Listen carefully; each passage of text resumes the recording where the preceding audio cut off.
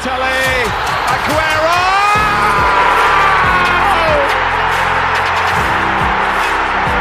I swear you'll never see anything like this ever again. Lewandowski goes for it again. Oh, he just can't do it. You just cannot be that good. That is an amazing goal. I think he's scored a goal every time he's had a shot.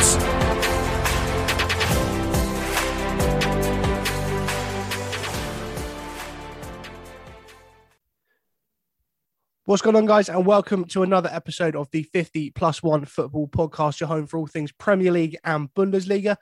I'm Billy, and if I was Robert Lewandowski, he'd be scoring hat-tricks in the Champions League for Bayern.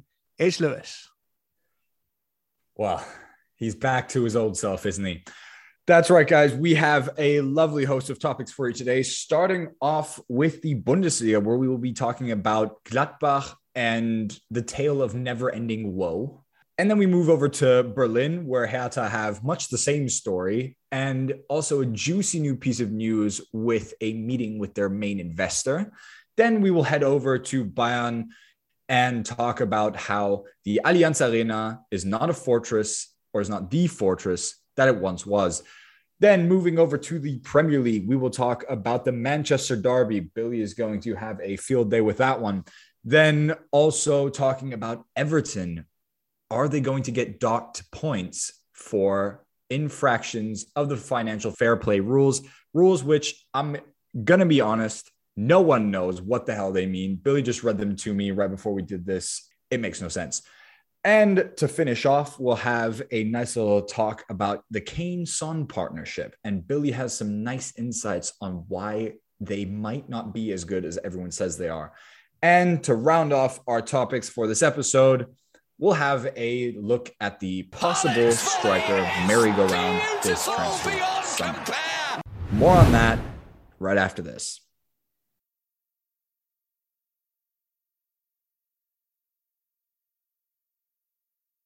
Should we start with Gladbach?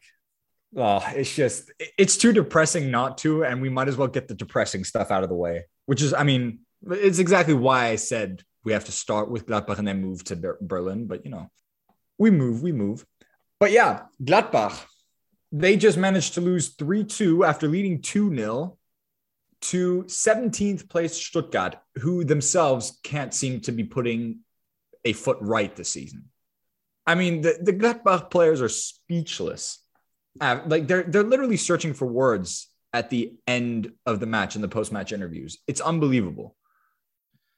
For context as well, they were 2-0 up in that game. Yeah, that's the thing. Yeah, that's what I mean. It's 2-0 up and you piss it away for a 3-2 loss. I mean, there's only so much Adi Hütter can do. And the thing is, I think it's unfair to start blaming Adi Hütter because he's done well with Bern in Switzerland. He's done well in Austria. He's done extremely well with Eintracht Frankfurt.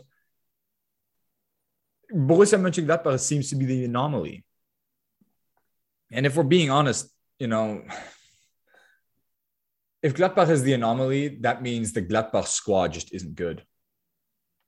I was going to say, it's that team. That's the issue. And it's the fact that that team isn't even that bad. Look at the players they've got. Markus Thuram, Alessandro Plea, Jan Sommer, Matthias Ginter, Christoph Kramer, Florian Neuhaus. That team is not bad. They even got some new exciting players in like Kone. You know, they had Zakaria up until the winter. It's not a team that should be where they're at. We've been saying it for months now. And it's giving us a little bit of deja vu in the sense that, you know, we saw Schalke at this very spot, at this very moment in time. And we were all thinking, that's not looking good. Given Schalke were almost in danger of breaking the record for the longest streak of games without a win. But, you know, Gladbach don't seem to be doing much better, if we're being honest.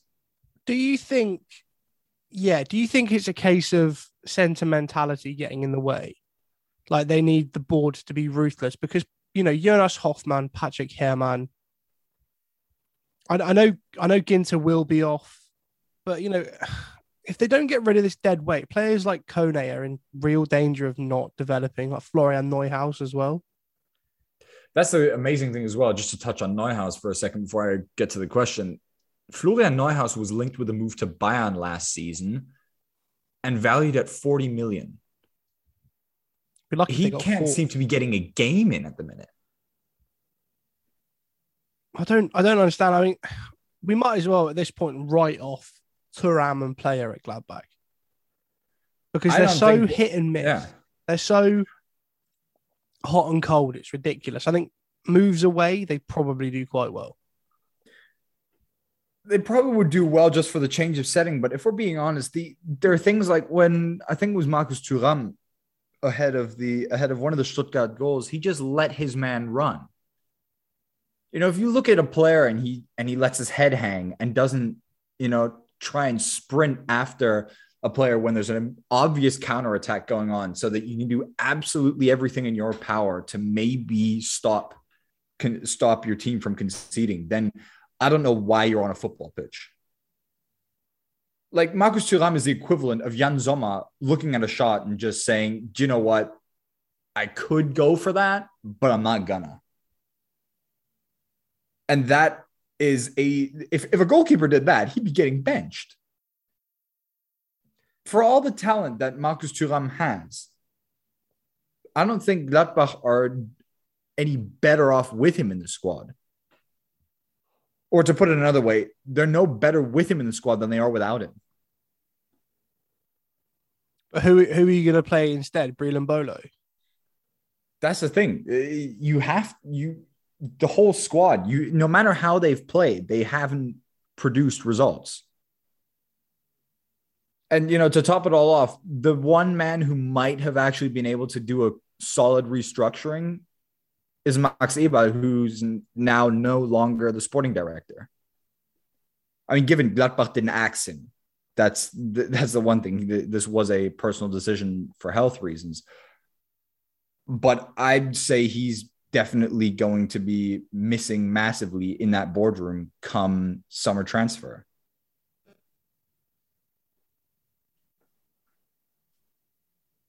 Yeah, so he stepped down. Exactly. 23 after 23 years, I'm ending something that has been my life. I've always enjoyed and had fun working during this time, but a lot of things that happened in this job aren't enjoyable anymore. Says it all, really. Yeah. I'm the kind of person who puts 100% into everything I've done. I have done for the past 13 years as sporting director. That's the thing. When things start to fall apart from the top, I think it's difficult. But like that team is talented, or on paper, of course, is talented. I don't think it's managerial issues. I think it's just the players. In all honesty, the players have to be asking themselves, because there are so many things that are going wrong. I mean, Christoph Kramer himself was searching for the right words in his post-match interview.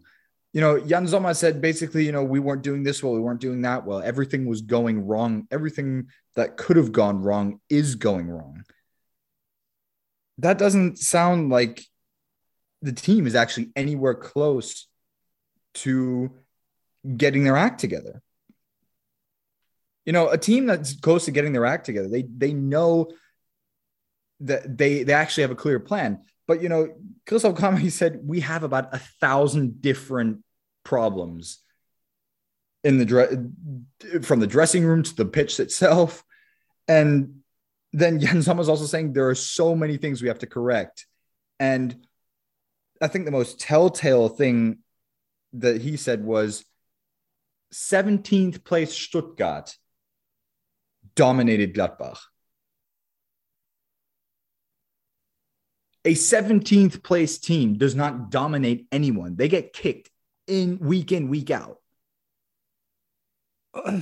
They had 7 shots on target, Stuttgart. Gladbach had 3. They had more possession, nearly double the passes, which is ridiculous when you think a team down in, relegation playoff places. Stuttgart themselves don't know when the last time it was that they had that had such a dominance over the other team. They don't know the last time they even went anywhere close to those stats after a match. Do you think it was a mentality issue? Do you think it was, okay, we're 2-0 up now, this is done? But it was like 3 minutes after. Yeah, but that's the thing as well. Thuram got the second goal that Endo scored. Yeah, but that's the thing. 2-0 up. I'd say yes and no, because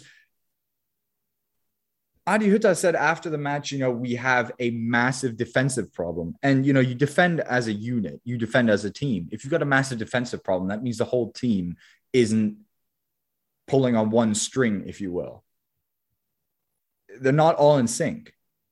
And you have to ask yourself, what kind of mentality do the Gladbach players have if they're throwing away leads like that? Because those would have been some massive 3 points that could get them out of the relegation battle, or at least further away from it, because they're only 4 points off of a relegation playoff spot. And, Adi Hütter says as well after the game, every match for us is now a final. If that doesn't get your team in the right mentality, nothing will.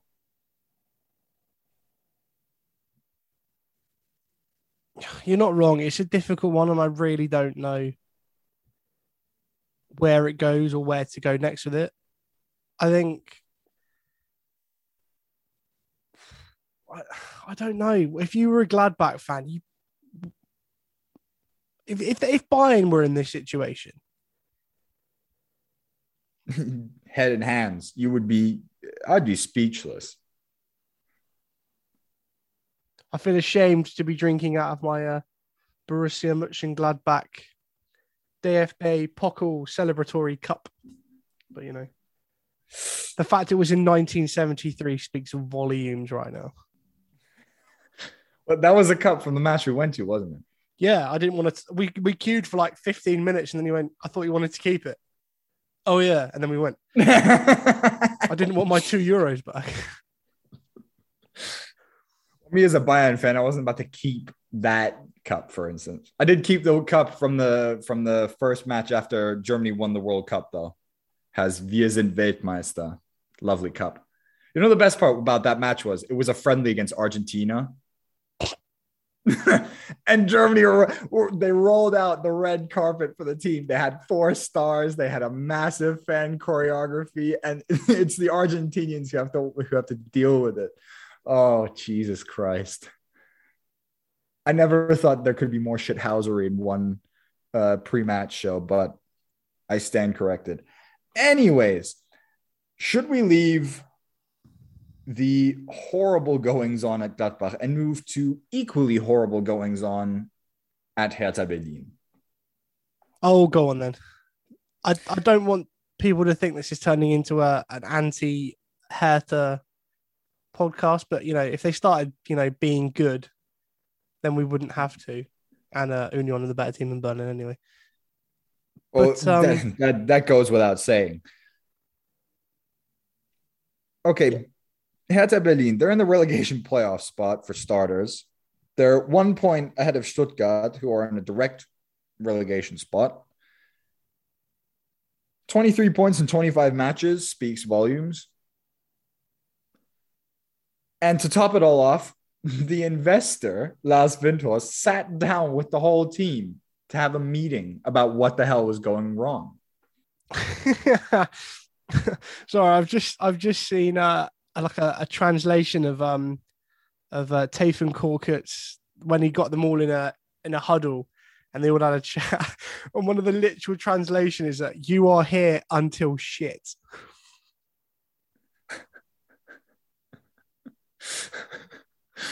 I think that puts it pretty well. I love the literal translations you can get from German. Well, but yeah, he's not wrong. 2 days ago, they did lose their sporting director as well. Arne Friedrich. Well, that's the thing. Left. Well, yeah, but that's the thing. Basically, the management is now jumping ship left, right, and center. But then again, you have to question, as a sporting director, what good did he actually do? Because some of the players they've bought, some of the money they've spent is horrendous. I mean, I'd argue that, Zuat Zerda for 8 mil from Schalke, who got relegated last season. Spending 8 million on a guy who got relegated, man. It's almost as bad as spending 35 million on a relegated Benjamin Pavard, but Oh, imagine being that team. Imagine being a fan of that team, yeah. Low. But yeah, Freddie Bobic is they had like a team meeting, and Freddie Bobic said that all the players have taken responsibility. None of them are blaming the coach. So they know their shit. Well, yeah, I mean, there's only this is what we always say, isn't it? Is that every team in crisis, there's only so much a manager can do. Like, for instance, Schalke is sacking Gramotzes now this past weekend. He was given an impossible job at Schalke to get them back up after being relegated with more or less the same squad and less money. And, then you blame the manager for that. That's just unfair. So do you think this is the a poison chalice in itself? Like, I can't say when they go down, because they could win the playoff, which would be the most unfair thing in the world, which is why I think a relegation playoff is the most backward thing your country does. Yeah, okay, but is it more back? We've already had this debate, but is it more backwards than a 6th place team being able to defeat a 3rd place team in the championship and still going up? Yeah, you've been lawyered, my friend. Lawyered. Shut up. The playoffs are a staple of English culture, and I will not have them slandered on this podcast. Anyways. But it would be fair for them to go down. That's all I'm saying. Because they don't play very well. They made Eintracht Frankfurt look like Bayern Munich. Yeah, you could say that again. I mean, I think Hertha Berlin are going to let any team look like Bayern at this point. I just can't understand Hertha Berlin. It's just the money they've spent is just, we say it every week, but 375 million from an investor. And still that club hasn't shown any value for the bucks that have been spent. Unbelievable. Do you think anyone from that team gets a move? It's hard to see which club would want anyone from that team. That's the thing. Well, I think Marcel Lotka? I think he's going to Dortmund. That's insane. That's on a free though. That's just his backup keeper. Yeah, but here's the thing. Yeah, okay. Well, as a backup keeper, there's only so much you can get. But one of the things that really gets me is things like the rumors Matthias Ginter might be going to Bayern.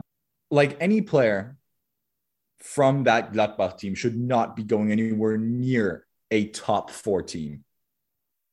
They just clearly have shown that they aren't made for that. Because Adi Hütter is not the problem at Gladbach. And same goes for Hertha Berlin. How is any Hertha player supposed to say, I think I will be doing better at a different club, when the manager wasn't the problem at the last club?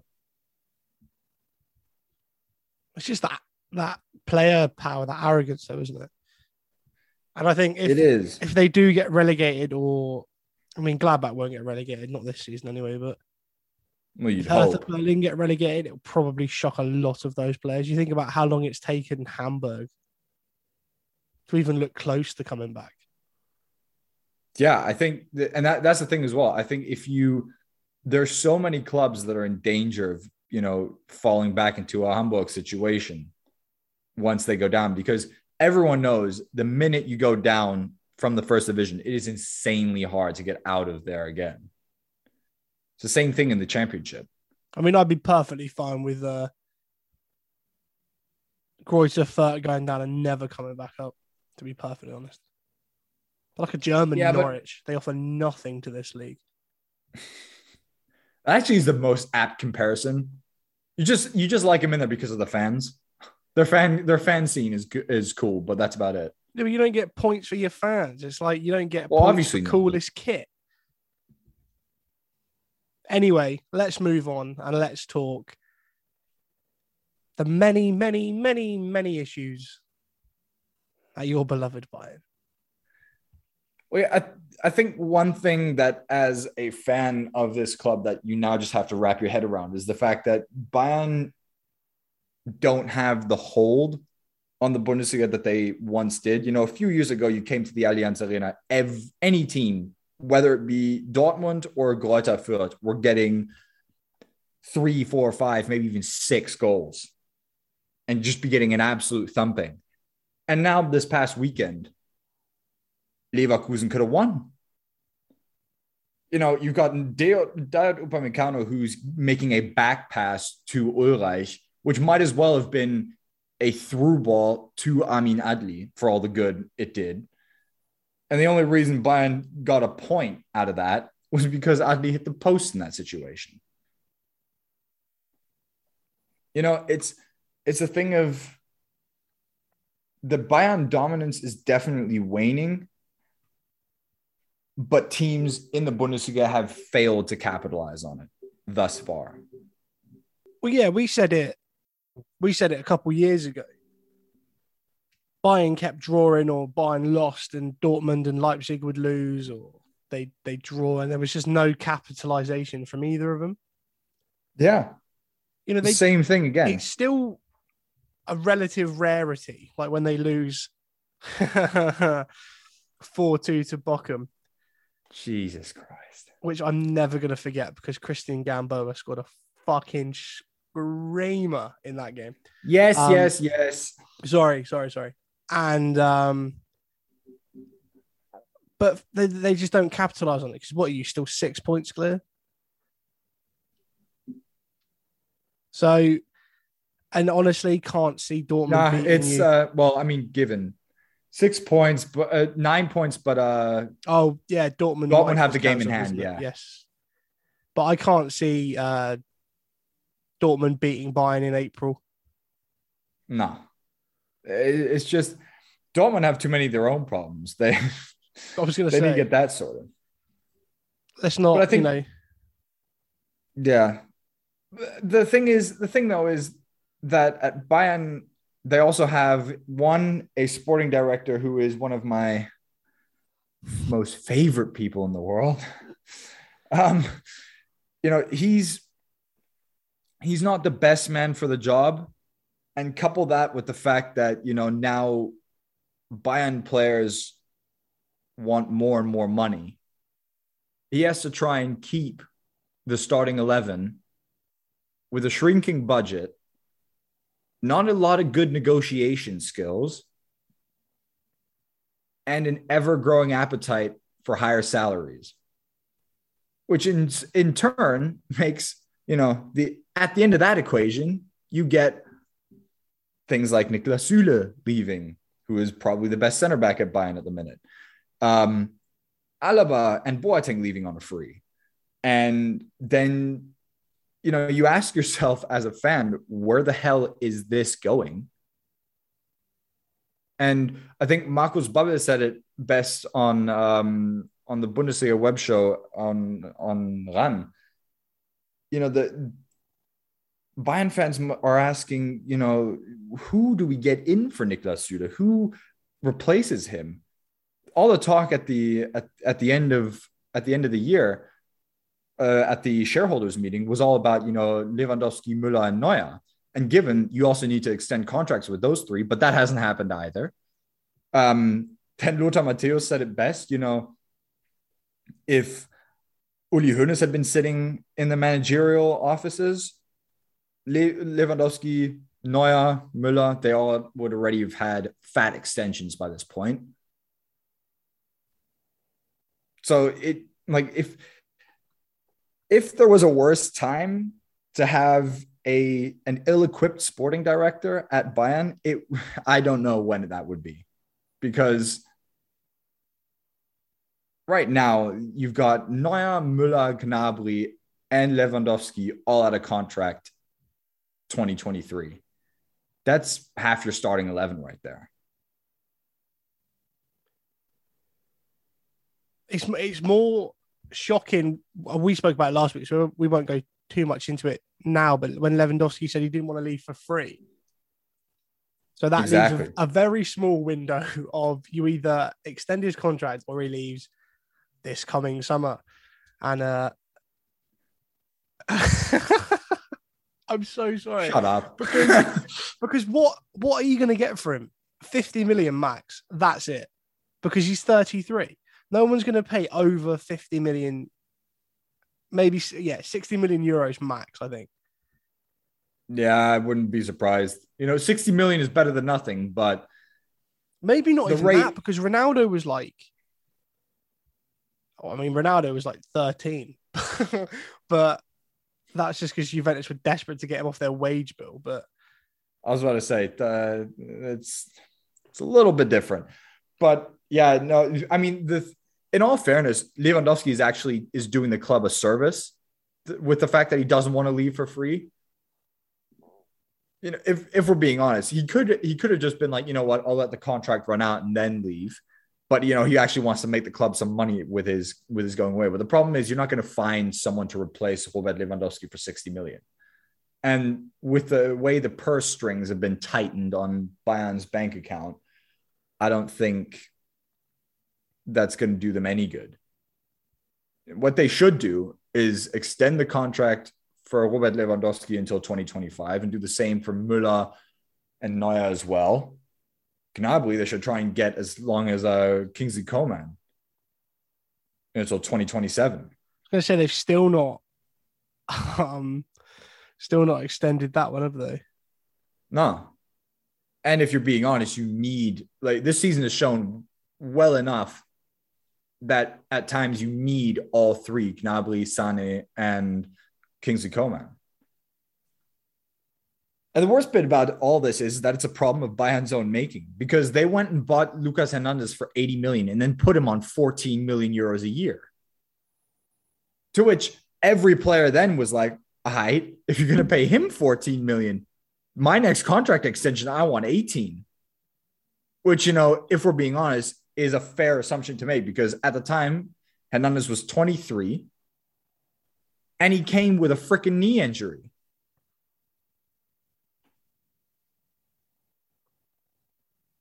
And if I'm being honest, his transfer came out of freaking nowhere. No one was like, oh, Lucas Hernandez is going to be the next big thing. No. Everyone was saying that about Matthijs de Ligt. And de Ligt cost 5 million less. Was that the same summer? Was that summer after? Yeah. Wow. You really got screwed. Oh, wow. Okay. Unbelievable. And you bought the wrong brother as well. You should have bought Theo Hernandez. Because if you're insisting on when you play Lucas Hernandez playing him at left back. No, but they've corrected that mistake now, because we know Alphonso Davies is, when he's fit, he's a better left back than Lucas Hernandez, 100%. Yeah, when he's fit. Well, yeah. I mean, the only reason he's not fit at the minute is because he has a freaking heart. Or he's mild myocarditis, I think is the medical term. I don't know. It's inflammation of the heart muscle after Corona, which, if we're being honest, that's not a real, muscular. Of course it's muscular, but that's not like, him tearing a leg muscle or a knee ligament or an ankle ligament. It's a freak injury almost. It's not like Leon Goretzka, who's had patella tendon problems for the past 4 years. Feels like 4 years anyway since he last played. Shocking. I think it's probably a good time to leave Germany and head over to the Premier League. Was about to say. Salah!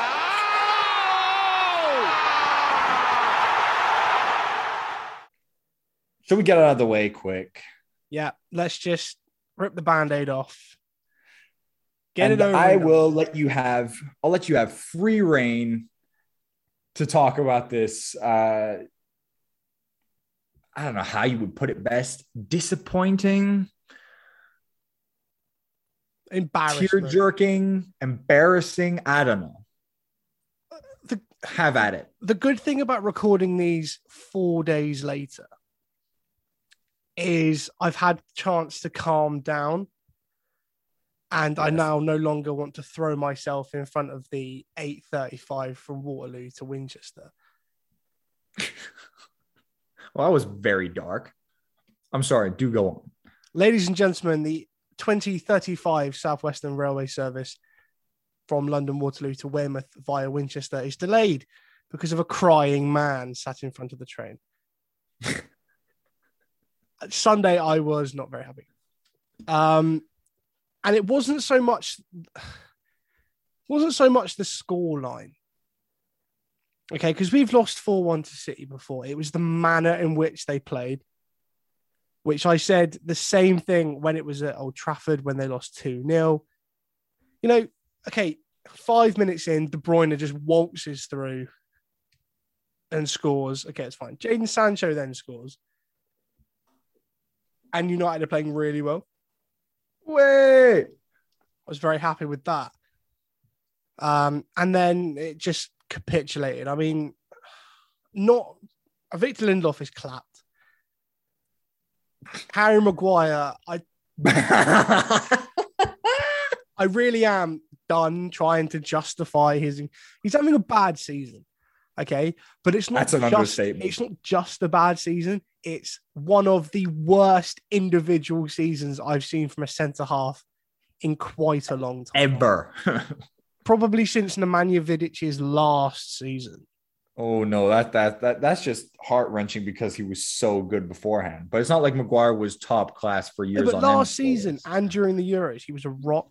Like, we were genuinely quite good, quite comfortable at the back.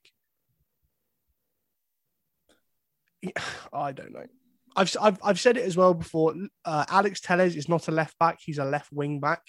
He's better in a back three, where he has the license to just bomb forward and he's got that defensive cover because he hasn't got a defensive bone in his body, which for a left back is quite important. Just a little bit. To be fair to City, they saw Wan-Bissaka struggle, and they ganged up on the lad, which is fair enough because McTominay and Lindelof didn't do enough to help. I mean, there's just that really unfortunate video of Phil Foden going shoulder to shoulder and knocking Wan-Bissaka out of the freaking pitch. I mean, it's hard to watch things like that because Phil Foden, I give him max 75 kg. If that, he should not. It looked like it was Harry Maguire stepping in and bodying Aaron Wan-Bissaka, which in all honesty, I'd expect from Slabhead. Even in the Manchester derby, I'd expect him to body his own left back, like just because he didn't see him or he lost his bearings for a second. But that all aside, Phil Foden bodying Wan-Bissaka, wow. Yeah, but that's not the biggest issue. The biggest issue is he looks round, sees it coming, and then just doesn't react to it. So it's like it happens so many times, but it really makes my piss boil when it happens in a manner like, I mean, it just ended up as a train. We didn't have a single shot in that second half. Yeah, the first and second half were two completely different halves. Which United under Ranić has been that's a typical thing to happen. The first half they're crap, and the second half they're really good, or vice versa. There's not a full 90 minutes. That's a big problem considering football is played over 90 minutes. And then the leaks happen. Obviously, the next day after a big match, there's always some sort of leak. Someone's not happy. This one's about Rashford apparently wanting to reconsider his future. It's like, mate, you're not playing because you're shit at the moment. Play well and you'll start over the academy graduate who's now become everything Rashford used to be. Oof. I've got no doubt Marcus Rashford will get back to form. I'm not slagging him off. I'm just saying, if you're going to complain and bitch and whine about not playing, do something about it. And I can guarantee he's not said to anyone at the club he's thinking about leaving. He's gone and he's told one of his mates, and one of his mates has run to the papers and got a payout. Probably. It just really gets to me. But because then you see all this other stuff, like he's told people to stop leaking. But I genuinely wouldn't be surprised if about 3 or 4 of those players weren't there next season. Especially Any particular players. Lindelof, for one. I don't think they'll get rid of Maguire. I don't think they'll get rid of Maguire just because of how much they paid for him, which in itself is a fucking shambles, because we wouldn't pay 75 million euros for Koulibaly from Napoli, but we'll give 80 million Great British pounds to Leicester for that fat-headed fridge of a centre-half. Oh, okay. I thought I was over this, but I'm really not. Oh, I love it. I'm really sorry. And I don't want this to turn into therapy with Billy for 20 minutes. But anyway. I'm sorry. I'm so glad you're enjoying pain. This because when buying a shit, when you lose 3 of your best players for free, I'm actually going to laugh at you. Well, of course. But, I'm going to cry just as you are now. We conceded 1 goal in 3 years under Ollie because we had a game plan. It wasn't the most glamorous of football. It was sit back, soak up and counter, but it worked. This United team does not have the defensive structure to press from the front. Yeah, it's okay having a Langer, Sancho, Pogba and Fernandes. Fernandes and Pogba were playing as 2 strikers at some point, which means you've then got Fred and McTominay. Fred isn't a 6, so I can't overly criticize him for not being very defensive when it's not his job. Yeah. We've seen him play really well under Rangnick as an 8. That's fine. Scott McTominay, I love him, but he's not very good. He's very good. Having at said running. that, there are a lot of people who've actually upped Scott McTominay. Yeah, but it's the negative way in which he plays. There's no progressive passing. It's always touch, Boom. touch, pass it backwards. He's very good breaking. I don't know. It's just really annoying me. But I wouldn't be surprised if Wan-Bissaka was replaced. Lindelof Given the money they spent. 50 million on Wan-Bissaka. I mean, how much was Lindelof? He was also something around 30 or 25. 30 odd from Benfica. Jesus Christ. A couple, the window before, a couple windows before we gave up the chance to sign Ruben Dias, but we move.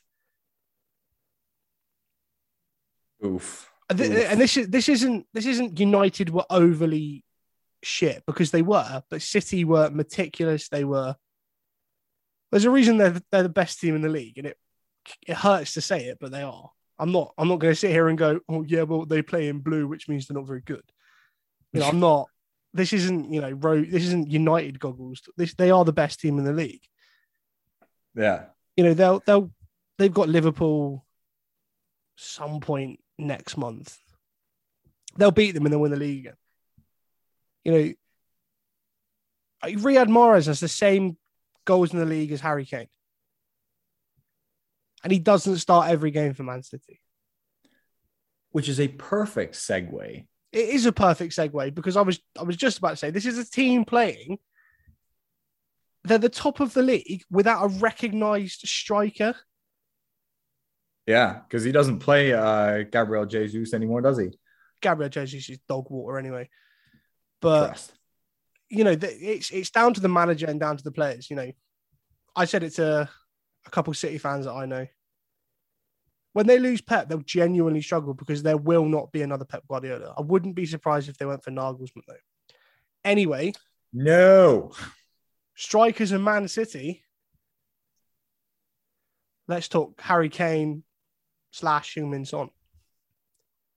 They could have had Kane for 100 million. And I've already gone on and on about this, the fact that they're spending 100 million on a luxury player in Jack Grealish, and they should have just spent that on Kane. But, I'm not a City fan, so I'm not going to get too worked up about it. But yeah, Kane and Son, the duo, probably the only good thing about Tottenham at the minute. Yeah, you say that. They're very hit and miss, but true. But they're getting better under Antonio Conte. I wouldn't be surprised if they went to Old Trafford on Saturday evening and put 6 past but then they'll lose to Burnley, which is ultimately ridiculously weird. Yeah, but Burnley are a ridiculously weird team. They'll beat the biggest teams, and then all of a sudden, the next thing, Well, okay, so Premier League goal combinations. If we're talking just strike partnerships.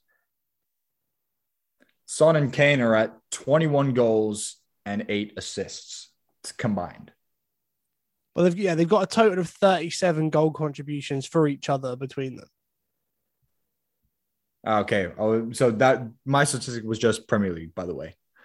No, this is just Premier League. This is just all time. They've overtaken Drogba and Lampard for 36. Aguero, David Silva, and Henry and Perez both on 29. And then you got Anderton and Sheringham back in the early 90s on 27. But so statistically, they're the best.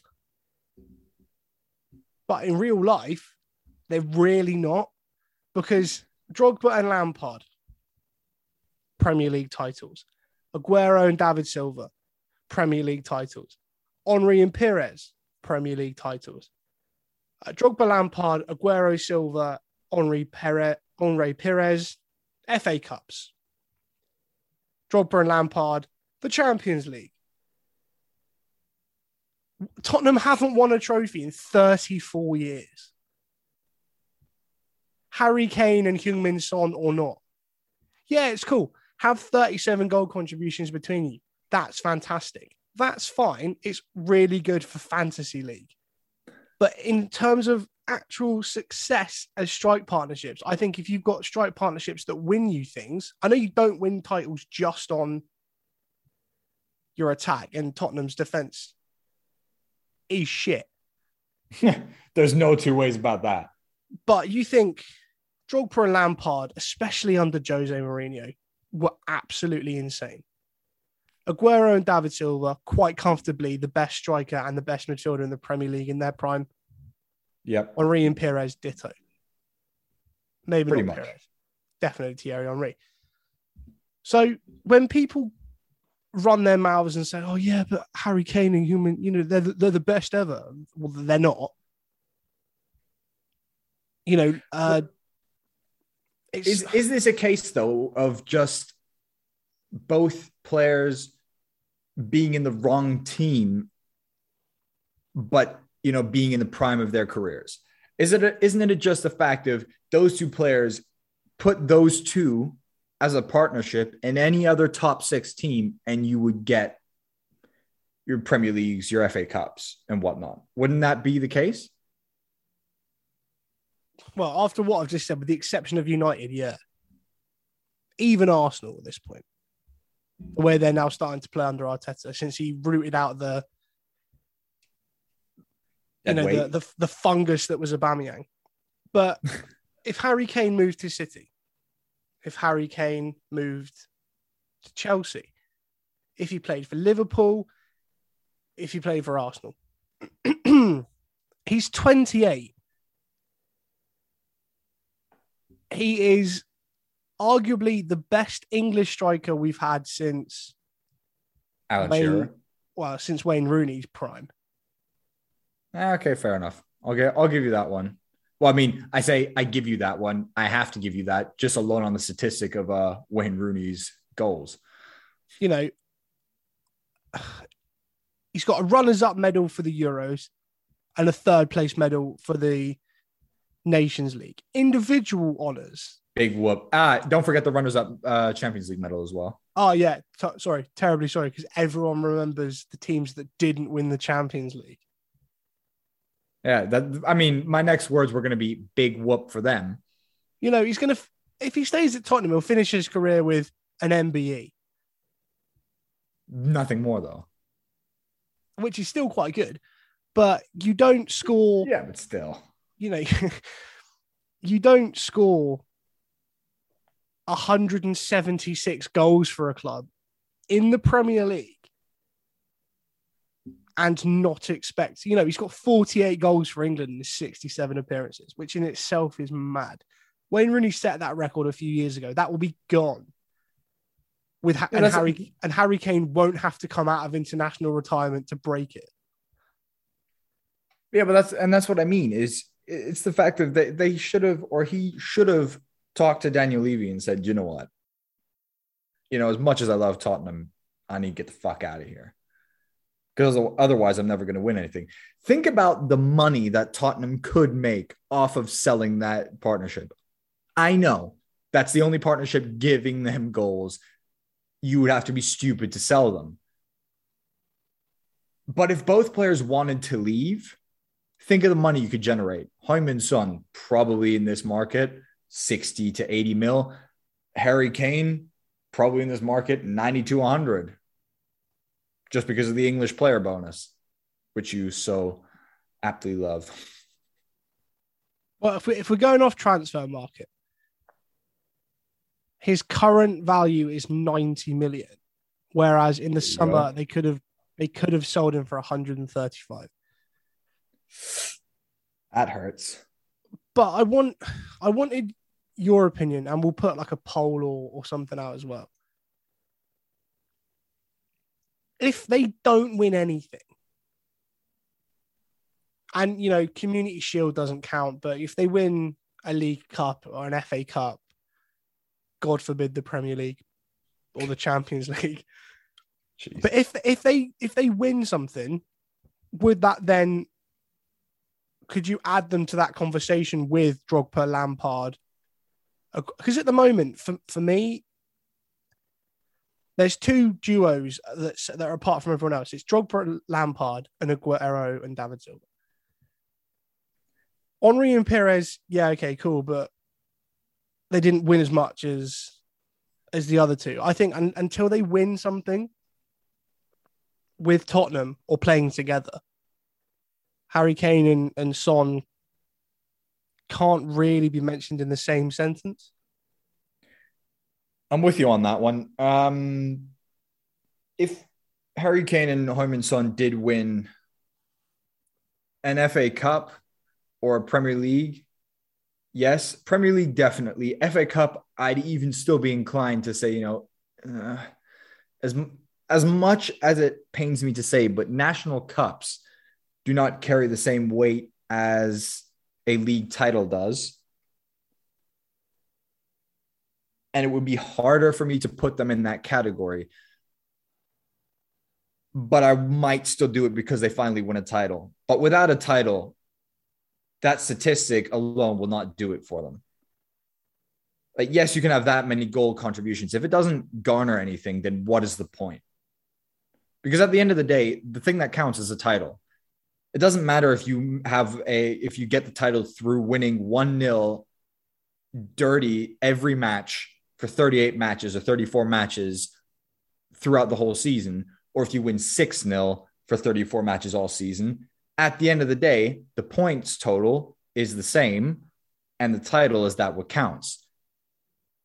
So if Heung-min Son and Harry Kane have this amazing goals, or they have this amazing statistic of having the most goals contributions between a striking duo in the Premier League, that's cool. But without a title, that's just always going to have a star on it, or an asterisk, if you will. Yeah, I can't argue. I really can't. Just before we move on to Everton, something that might interest you. It might make you want to recoil in horror. According to Transfermarkt, Bayern are watching the Manuel Akanji situation at Dortmund. No.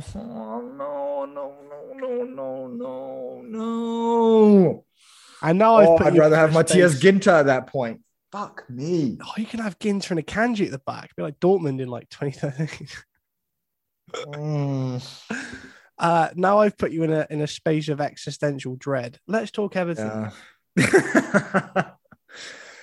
Because a space of existential dread is what most Everton fans must have been in when they saw that there is a possible points deduction for them in the coming weeks, because Everton need any point they can get. I think the best statistic I saw was the fact that Everton have just 4 points more than City and Liverpool did at the end of their UEFA Champions League group stages. If that statistic doesn't shake you to your core as an Everton fan, I don't know what will. Maybe this points deduction that might be coming up. Who knows? But, they need any point they can get. And they're basically the Gladbach of the Premier League at this point. They should be in the midfield of the table, maybe challenging for Europe, and they're dangerously close to the relegation spots. Well, so what might make you nervous if you're an Everton fan? Burnley are one place behind them in 18th, but have a game in hand and a far superior goal difference. It's minus 14 for Burnley, minus 18 for Everton. It's just too close. As bad as things were under Benitez, I'd hazard a guess and say they're only going to get worse under Frank Lampard. Yeah, it's hard to argue with that because it's just so bad. It's so bad.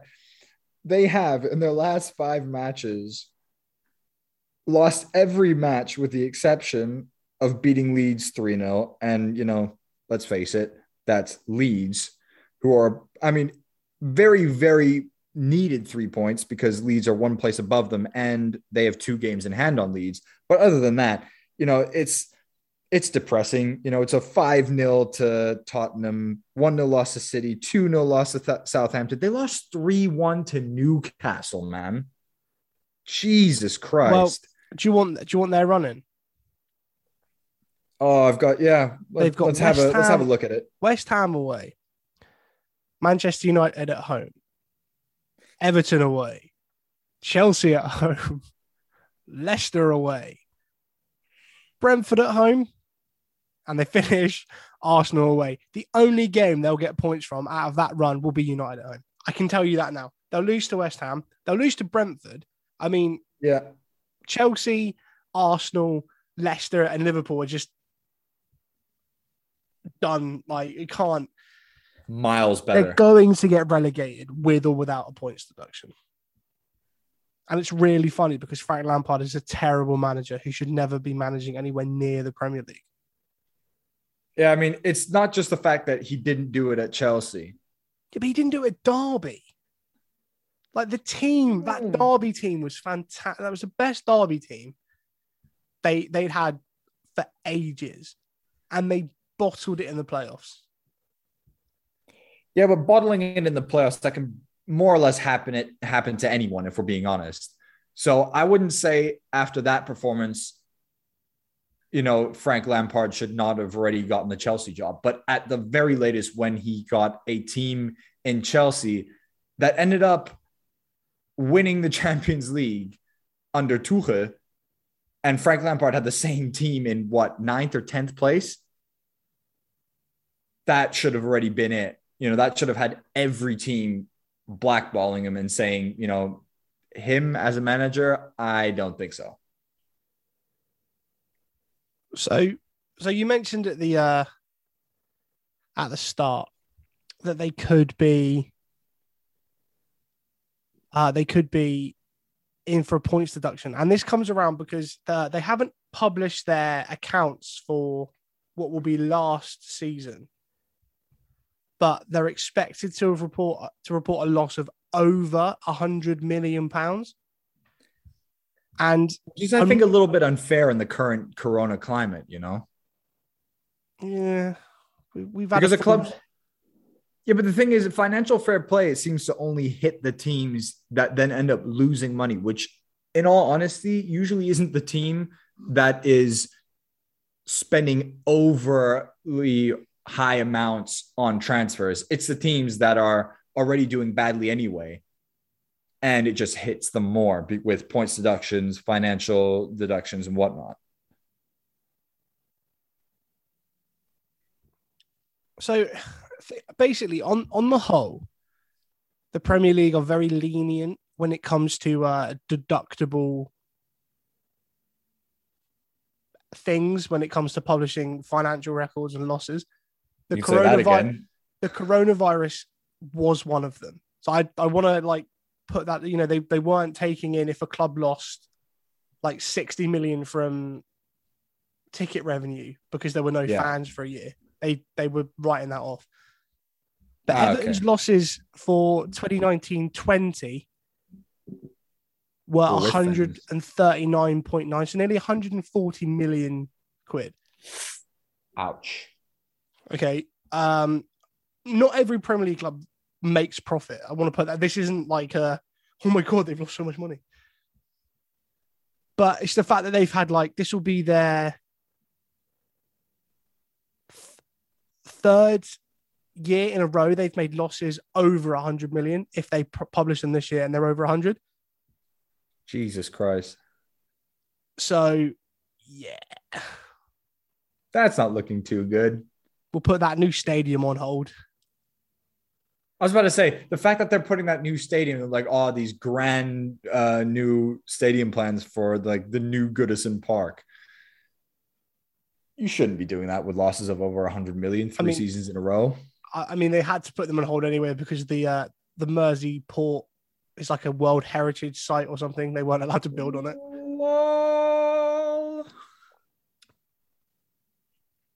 Yeah, it's kind of it. And I think it'd be criminal to all Everton fans if they didn't keep a stadium at the Mersey port. They can't move the stadium away from there. But that would take away from the whole Merseyside derby type thing. And, it's just cool with the fact, Anfield and Goodison Park just being that close to each other just highlights the rivalry.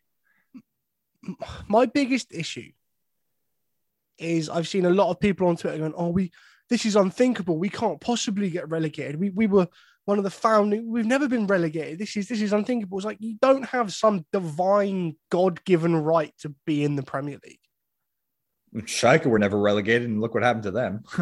Thank you very much. But if Man City or Chelsea next season, it all just went wrong. Everything just went wrong. Players weren't playing very well. They kept losing, and they were down in there at the moment. It would be, okay, you're down there because you've not you've not done what you're paid to do very well. Yeah. It sounds a bit harsh, and Everton they're a reasonably sized club for the Premier League, and they're no bigger than Southampton. But yeah, they don't. This is it's a Schalke. It's a problem of their own making. Spending the amount of money they have on players that aren't very good. Sacking, letting Carlo Ancelotti just waltz away back to Real Madrid. Yeah.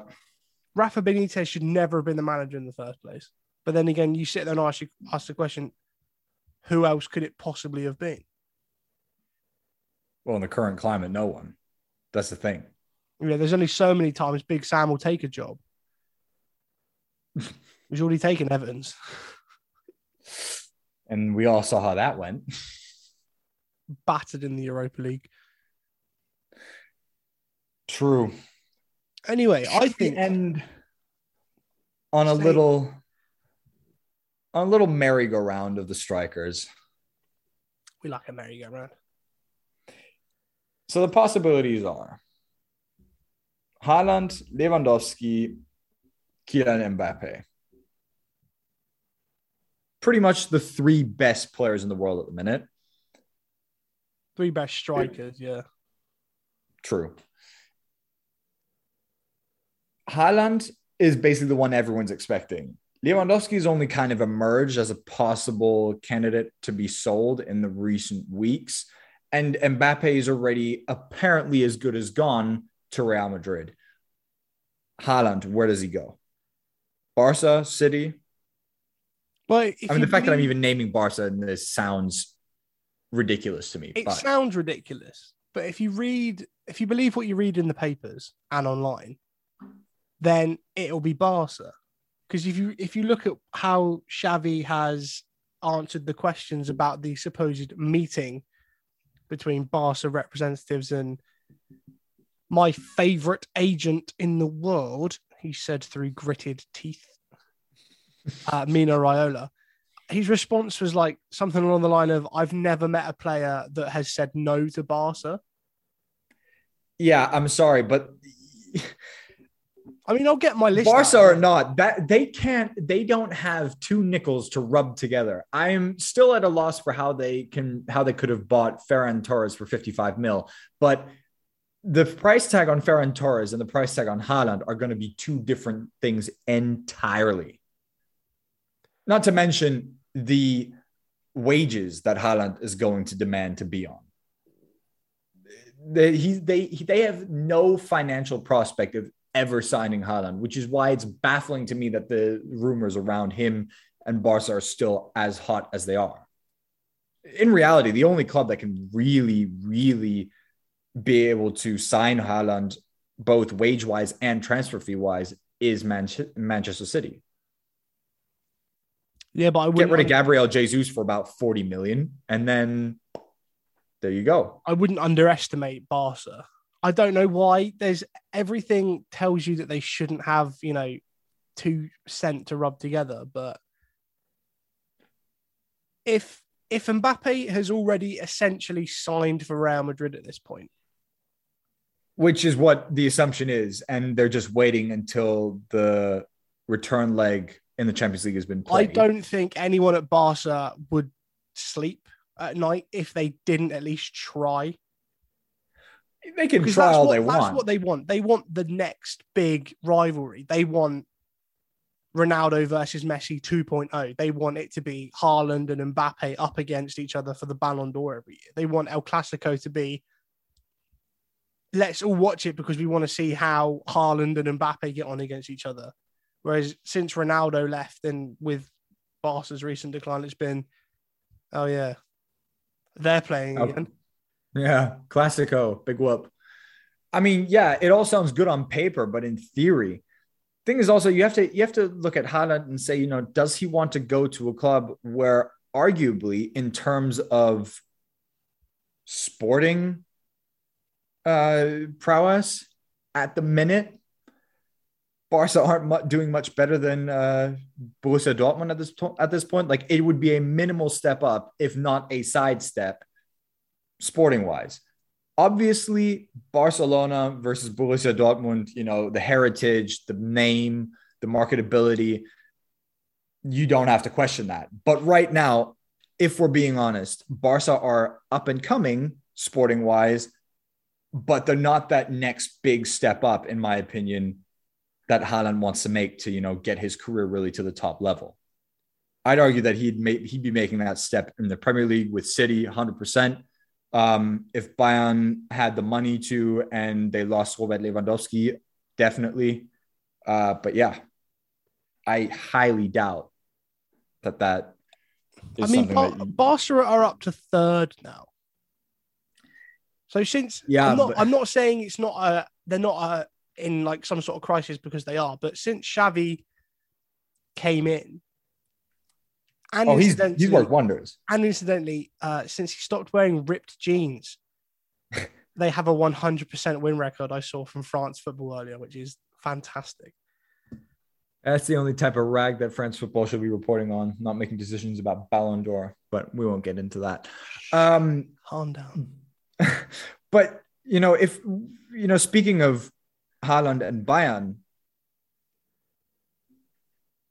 do you think there is any possibility of that happening? I mean, if he comes to United, then yes, please. But I genuinely think it's just a ploy to put pressure on Bayern and to get them to offer a contract. Genuinely can't see him leaving that club. I think he loves it there too much. I mean, it's going to be the Zlatan thing. You can score as many goals as you want, and Lewandowski's better than Ibrahimovic. Let's just put that out there. He's won everything. He's broken record after record after record. But if he comes to the Premier League, if he plays for United, it'll be, can he score against Burnley on a Tuesday in the festive period? Shut the fuck up. Yes, he can. But it's the Sergio Ramos thing from like 9 years ago now.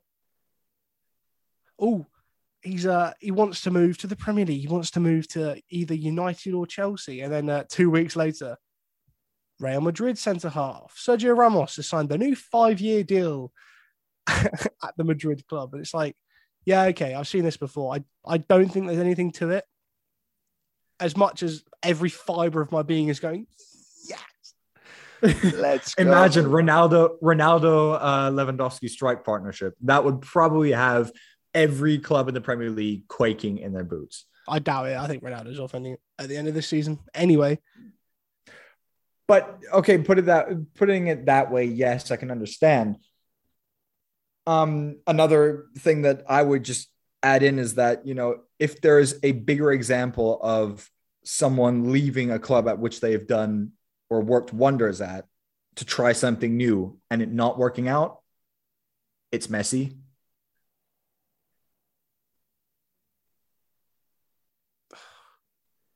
Yeah. Okay. That should be the biggest warning for Lewandowski at this point, because he's just not done anything for himself, for his legacy, and for his career by moving to PSG. Okay, but I see you that, and I raise you George Best, who let me have my piece. Yes. Who at the time when he was playing was arguably the best player in the world.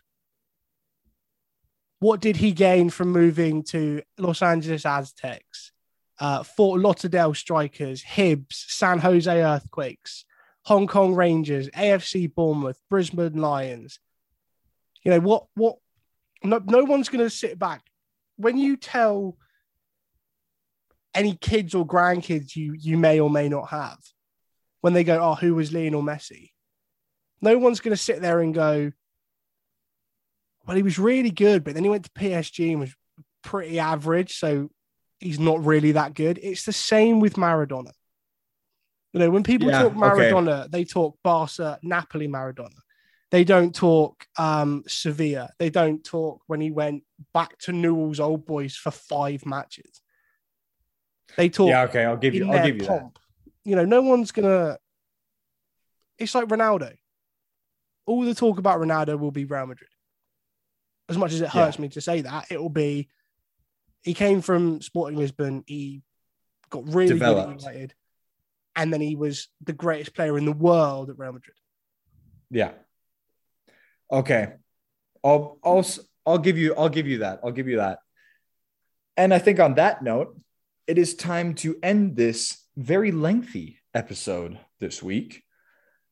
And of course, don't forget to like, share, and subscribe to AT Sports News on Facebook, Twitter, and Instagram. And make sure to check out our episodes coming weekly on Google Podcasts, Apple Podcasts, and Spotify. And of course, make sure to check out our posts. We always bring you the most breaking news of the day. And I think on that note, thank you very much for listening, guys. Keep calm. Love the beautiful game.